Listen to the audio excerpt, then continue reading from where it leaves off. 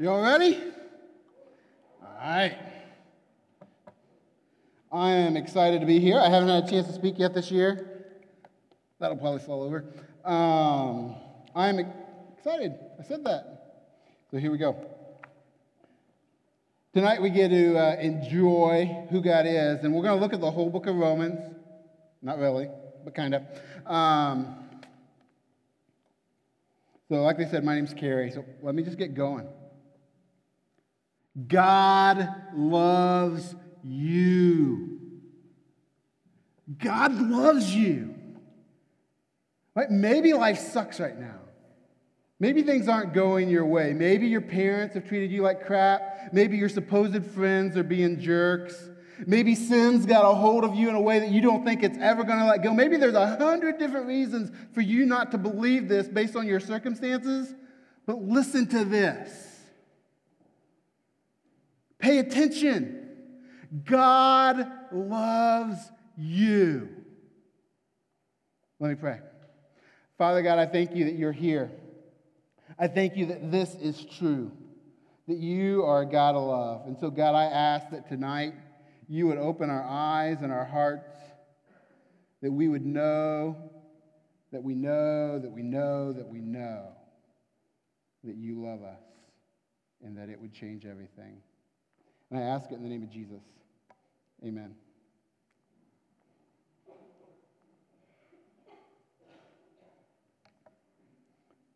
All right. God loves you. But don't take my word for it, right?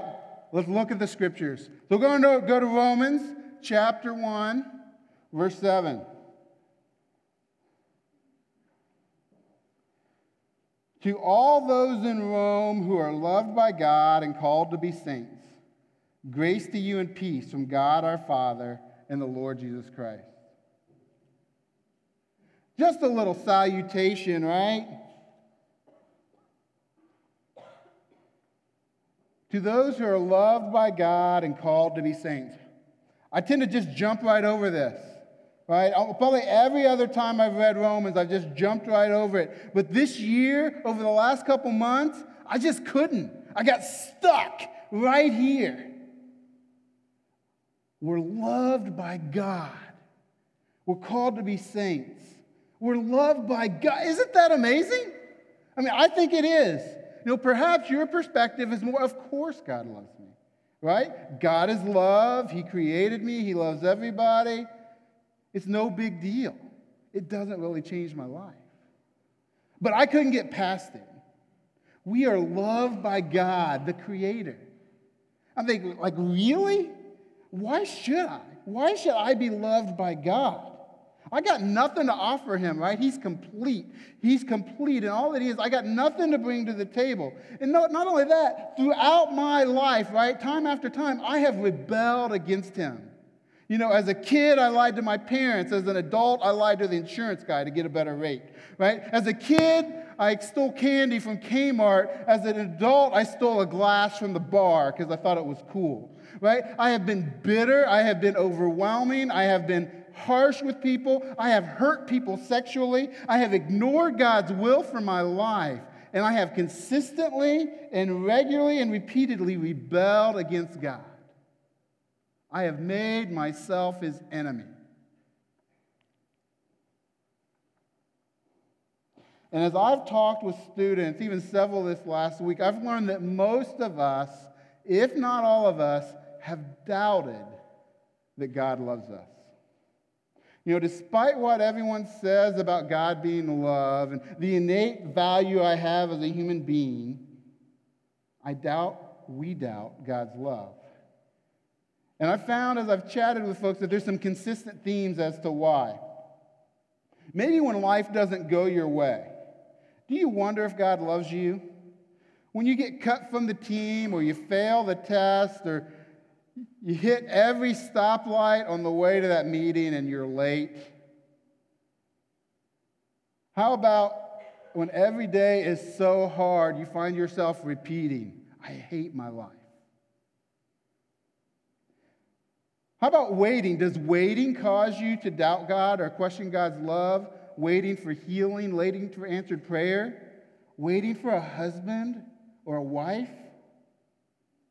Or maybe it's when you're alone, when you go to the party, right, and there's people all around and you wonder, does anybody even care that I'm here? Or how about when those who are closest to you are the ones who are hurting you? Do you doubt God's love? How about when someone close to you dies unexpectedly, or a loved one gets incapacitated by disease, or someone you care about doesn't want you in their life anymore? Maybe you find more pleasure in your sin than you do in God. Or maybe sin has such a hold on you that you don't think you could ever get out. And how could God love me if I was still struggling with this? Or maybe you just remember your past and your sin and the shame you are filled with, and you think, how could anyone love me if they knew who I really was, let alone God? Have you doubted God's love? Do you doubt it now? And when we doubt God's love, right, it can become this consuming downward spiral. Again, as I've talked with dozens of friends about this, I've learned that that spiral can take different forms. For some of us, we just work harder, right? I'm going to prove myself. I'm going to find purpose in what I do, or I'm going to please people by my actions. Others chase relationships. How our friends respond to us can make or break our day. Our view of ourselves is determined by how others interact with us. We seek love, perhaps, from people instead of from God. Maybe you latch on to that relationship that you know is bad for you, but they're paying attention to you. Or you think that's the best I can get.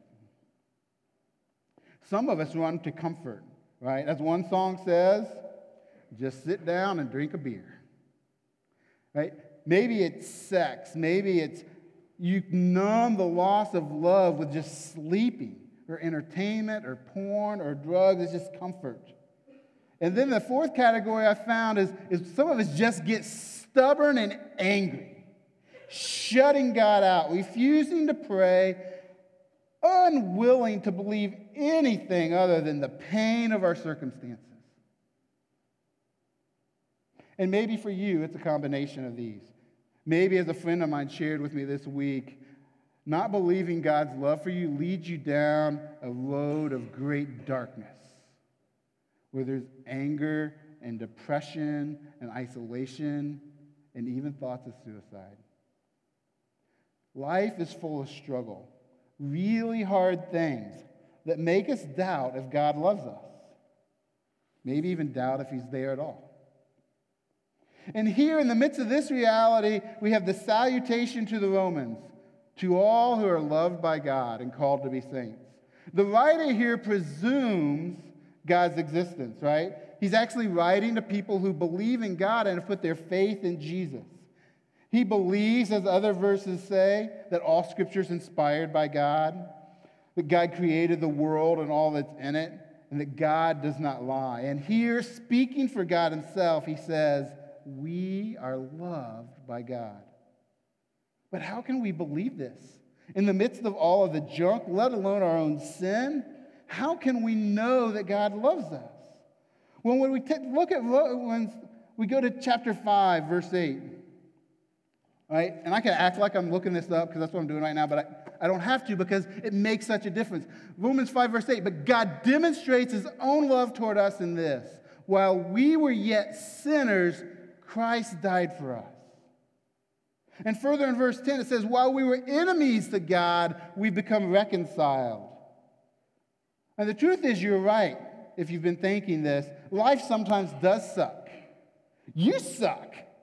I suck. We've done so much to deserve God's wrath. We truly have made ourselves God's enemies. But God loves us. How can we know? When life is excruciating, when our shame overwhelms us, when we feel trapped by sin, how do we know? Jesus died for us. He took God's wrath for us, and God demonstrates our love for us, and that Jesus died on the cross for us. Jesus said, no greater love has any man than this, that he lay down his life for his friends. God loves you. And you can know this not because somebody makes some general statement about how God is love and kumbaya, right? No, it's because Jesus died to rescue you from your sin and reunite you with God. Jesus said God so loved the world that whoever believes in him will not perish, but have eternal life. God loves you. Jesus died for you. God actually wants to spend eternity with you.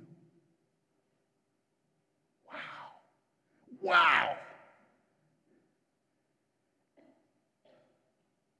Whoever believes in Jesus will have eternal life.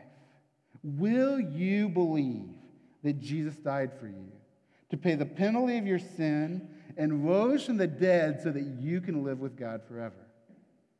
Will you believe it? If so, you get the full fruit of his love. You get him, you get forgiveness, you get righteousness, you get acceptance, you get reconciliation, you get restoration, you get adoption, you get intimacy, you get the Holy Spirit living inside of you, and you get God now and forever. Isn't that amazing? I mean, that's freaking amazing. Right? God loves us, his enemies. He loves us so much that Jesus died so that we can have life. He loves us so, so much. And Romans unpacks this. And so we're going to do a quick survey. I told you. I warned you. So chapter 3 says, in spite of the wrath we deserve, we're justified by faith in Christ. Which means we're made right with God. Our sin is forgiven, satisfied by Christ's death, and we are given Jesus' perfection. Chapter 4 talks about what a blessing it is to be forgiven by faith. It notes a song from the Old Testament that says, blessed are those whose lawless deeds are forgiven, whose sins are covered. Blessed is the man against whom the Lord does not count as sin. And this blessing is received by faith. Chapter 5 tells us that we've been justified. We have peace with God through Jesus Christ. God's wrath has been taken from us. Further, it says God's love has been poured into our hearts through the Holy Spirit that's been given to us. And through Jesus Christ, we've received reconciliation, reunited in relationship with God. Chapter 6 tells us we've been set free from sin. See, before Jesus, right, we were slaves to sin. Now sin no longer has any power over us. Temptation is still tempting, right? But we now have the power to say no and walk with God. Chapter 7 says that we've been delivered from our body of death that always said yes to sin through faith in Jesus Christ. And then chapter 8, woo, baby. Chapter 8, there is now no condemnation for those who are in Christ Jesus. The law of the Spirit of life has set us free from the law of sin and death. We learn the Spirit that raised Christ from the dead and now dwells in us and gives us true life. And in us, it cries out to the God, Daddy, Father. We've been adopted. We are children of God and co-heirs with Jesus. And nothing can separate us from the love of God. God loves you. Whoever you are, whatever you've done, whatever has happened in your life, God is inviting you to place your faith in Jesus, to receive forgiveness and new life, and to know that you know that you know that God loves you. I find there's two areas that challenge this. Some of you have heard this a billion times. And yet there's two areas, if not more, that challenge our ability to rest in God's love. And the first is repeated sin. You know, that sin that we go back to again. Personally, for me, historically, that the big issue has been pornography. Being enticed again to find adventure, excitement, adoration, and pleasure with the fantasy of being with the woman on the screen. For you, it might be sex. It might be drunkenness. It might be comparison. It might be purging. It might be gossip.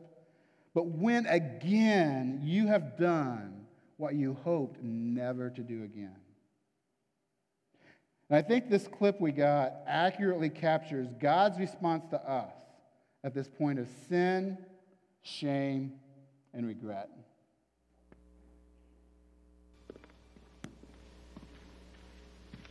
Drink some of this.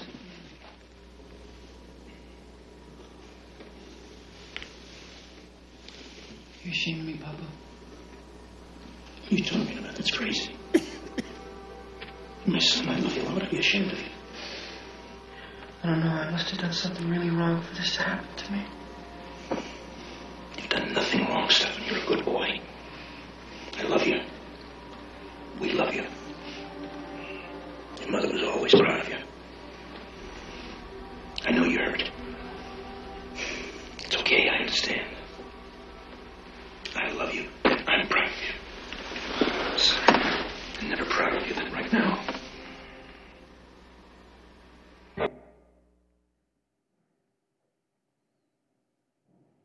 Are you ashamed of me, Papa? Haven't we all asked that question? And what does the Father say? What are you talking about? That's crazy. I love you. I'm proud of you. I know you're hurt. I understand. I love you. I have never been more proud of you than I am right now. This is how our Father God sees us. Not based on our performance, right? But based on Christ's perfection given to us. He loves you and he's proud of you. The other significant challenge to our rest in God is how hard life can be. So what do we do with the reality that life is hard, even overbearing, when I hate my life flows from our tongue and we just want to escape? How can God love us and allow this reality? Romans teaches us that God has allowed sin and all that it creates in the world. How much life sucks is a consequence of sin. And it teaches us that God is using that in our lives. It says, God works all things together for the good of those who love him and are called according to his purpose. Further, it may surprise you to learn that when we see God's purposes, we can even rejoice in our sufferings. Romans 5:3-5 says, we rejoice in our sufferings, knowing that suffering produces endurance. Endurance produces character. Character produces hope. And hope does not put us to shame, because God's love has been poured into our hearts through the Holy Spirit given to us. Right? Rejoicing in suffering isn't natural, but it is possible as the Holy Spirit controls our lives and opens our eyes to God's purposes. God is transforming us through our suffering for our good and his glory. Romans 8 further teaches that the suffering will end. There's an end to it, right? There will be a day of a new creation. A day where death and decay and suffering will be no more, and we will live in harmony with God, with no sin or any of its consequences. Whew!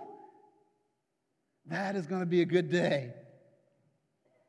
And Romans 8:18 says, for I consider that the sufferings of this present time are not worth comparing to the glory that is going to be revealed.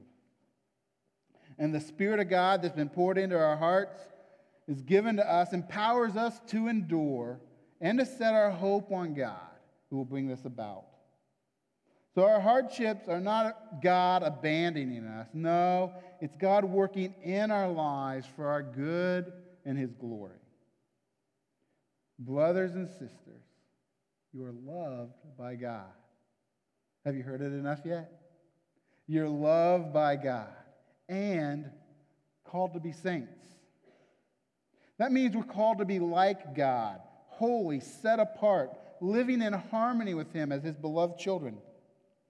This flows from knowing and experiencing his love. It's not like you're loved, so suck it up and obey, right? No, it's an outflow of experiencing God's love. After laying the foundation of the gospel in the first 11 chapters of Romans, we get to chapter 12. In chapter 12, the writer transitions with this. Therefore, I urge you, brothers and sisters, in view of God's mercy, offer your bodies as a living sacrifice, holy and pleasing to God. This is your true and proper worship. In view of God's mercy, in view of what we've learned about God and His love and what He's done for us, offer yourself to God, a living sacrifice, living for Him. It's the natural and proper response. It's the ordinary outflow of experiencing God's love. Have you ever been in love, maybe with another human? You want to please them, right? You want to be a blessing to them when you're in that richness. When you love your folks, there's this time that you want to make them happy. When we know God's love, we want to please Him. But how do we do this? Right? It's not sucking it up, like we said. It's not exerting our will. So let's look at verse 2. It says, don't be conformed any longer to the pattern of this world, but be transformed by the renewing of your mind. Then you'll be able to test and approve what God's will is, His good, pleasing, and perfect will. Be transformed by the renewing of our mind. Soak in the truth of this love of God. Allow it to change you. Meditate on it. Celebrate it. Know that you are loved. Believe that you are adopted. See, our transformation comes from having our mind renewed. It's thinking differently. Old thoughts are going to continue to attack us, right? Like God isn't good, God doesn't love me, I'm not worth anything. Right? We have to think differently. Replace those with new thoughts. That God is good and everything He does is good. That I'm a child of God and a cherished possession. He values me so much that Jesus died for me. I had friends actually put on your seat 2 pages. One is what God says is true about me. It's great scriptures to help with this. Another is 40 lies that women believe. And let's be honest, as you look at that, it ain't just women, right? And men and women both believe these lies, and it has the old thought there and then the new thought to replace it with. Ask God to help you to change how you think, to have your mind renewed. Believe what God says is true about you. And the best way I know how to change what I believe is reading the Bible. Romans 10:17 says, faith comes from hearing, and hearing from the Word of God. The more I take in the Word of Christ, the more I'm going to believe what's true of me. The more I will know and experience God's love for me, and the more I'll be transformed. And not only that transformation happens from the Word, but right, the Holy Spirit is given to all believers, and it empowers us to live out these new desires we have to live in harmony with God. And Romans 8:2 says, the law of the Spirit of life has set us free from the law of sin and death. In verse 10, the Spirit that raised Jesus from the dead will give us life and will empower us to live as Jesus did. I shared earlier that one of the areas in my life that I've struggled is pornography. And I'm not going to go any more into that story. If that's something that you deal with or want to talk about God's journey of freedom for me and how that might help you, come find me. I'd love to talk with you about that, or even help you connect with somebody else if you think you'd relate with them better. But another area of my life that I've wrestled with is gentleness. Right? And that's not so taboo, right? Ooh, gentleness. But I found as I got married and was living in a relationship with my wife and we disagreed, I would raise my voice. I would speak harshly. And she'd talk to me and say, Carrie, stop yelling at me. And I'd get defensive. I was like, I'm not yelling. If you want me to yell, I can yell. I got a whole other level of yelling I can do. Right? But she surely felt I was yelling. And the Holy Spirit began to convict me. It's like, I'm damaging my wife. I'm hurting our relationship. I'm tainting her view of God. And I began to pray, God, change me. And I remember Galatians 5:22, that one of the fruits of the Spirit is gentleness. Like, I can't make myself gentle, but it's the fruit of the Spirit. So come on. Holy Spirit, control me, change me, make me more gentle. And as I began to pray and trust God for that, you know what? I became more gentle.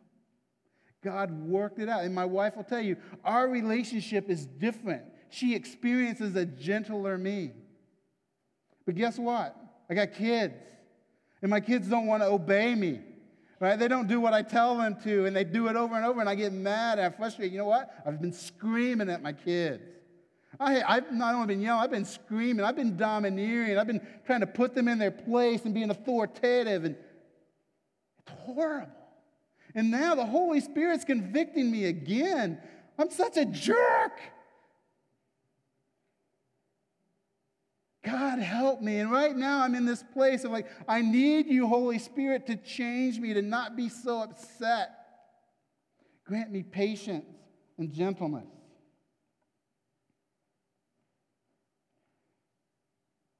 So that's what it looks like in my life, but I know the Holy Spirit works. And, the question that can then pound me, though, in the midst of this, right, is my return to anger and harshness evidence that God doesn't love me, right? He hasn't really changed me? No, but there can be this temptation when sin returns in our lives to think God doesn't care, because if he did, he would keep this from happening. But the new thoughts are, I know God loves me based on Jesus dying for me. God's going to transform this part of me too. He has set me free from sin, and I don't have to do it. His Spirit lives in me and is transforming. And if I ask anything according to his will, I know he hears me, and I have what I've asked from him. And so I'm trusting God will change me. So that's what it looks like.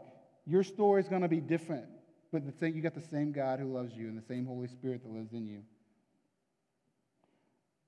But the Holy Spirit's given when we trust in Christ.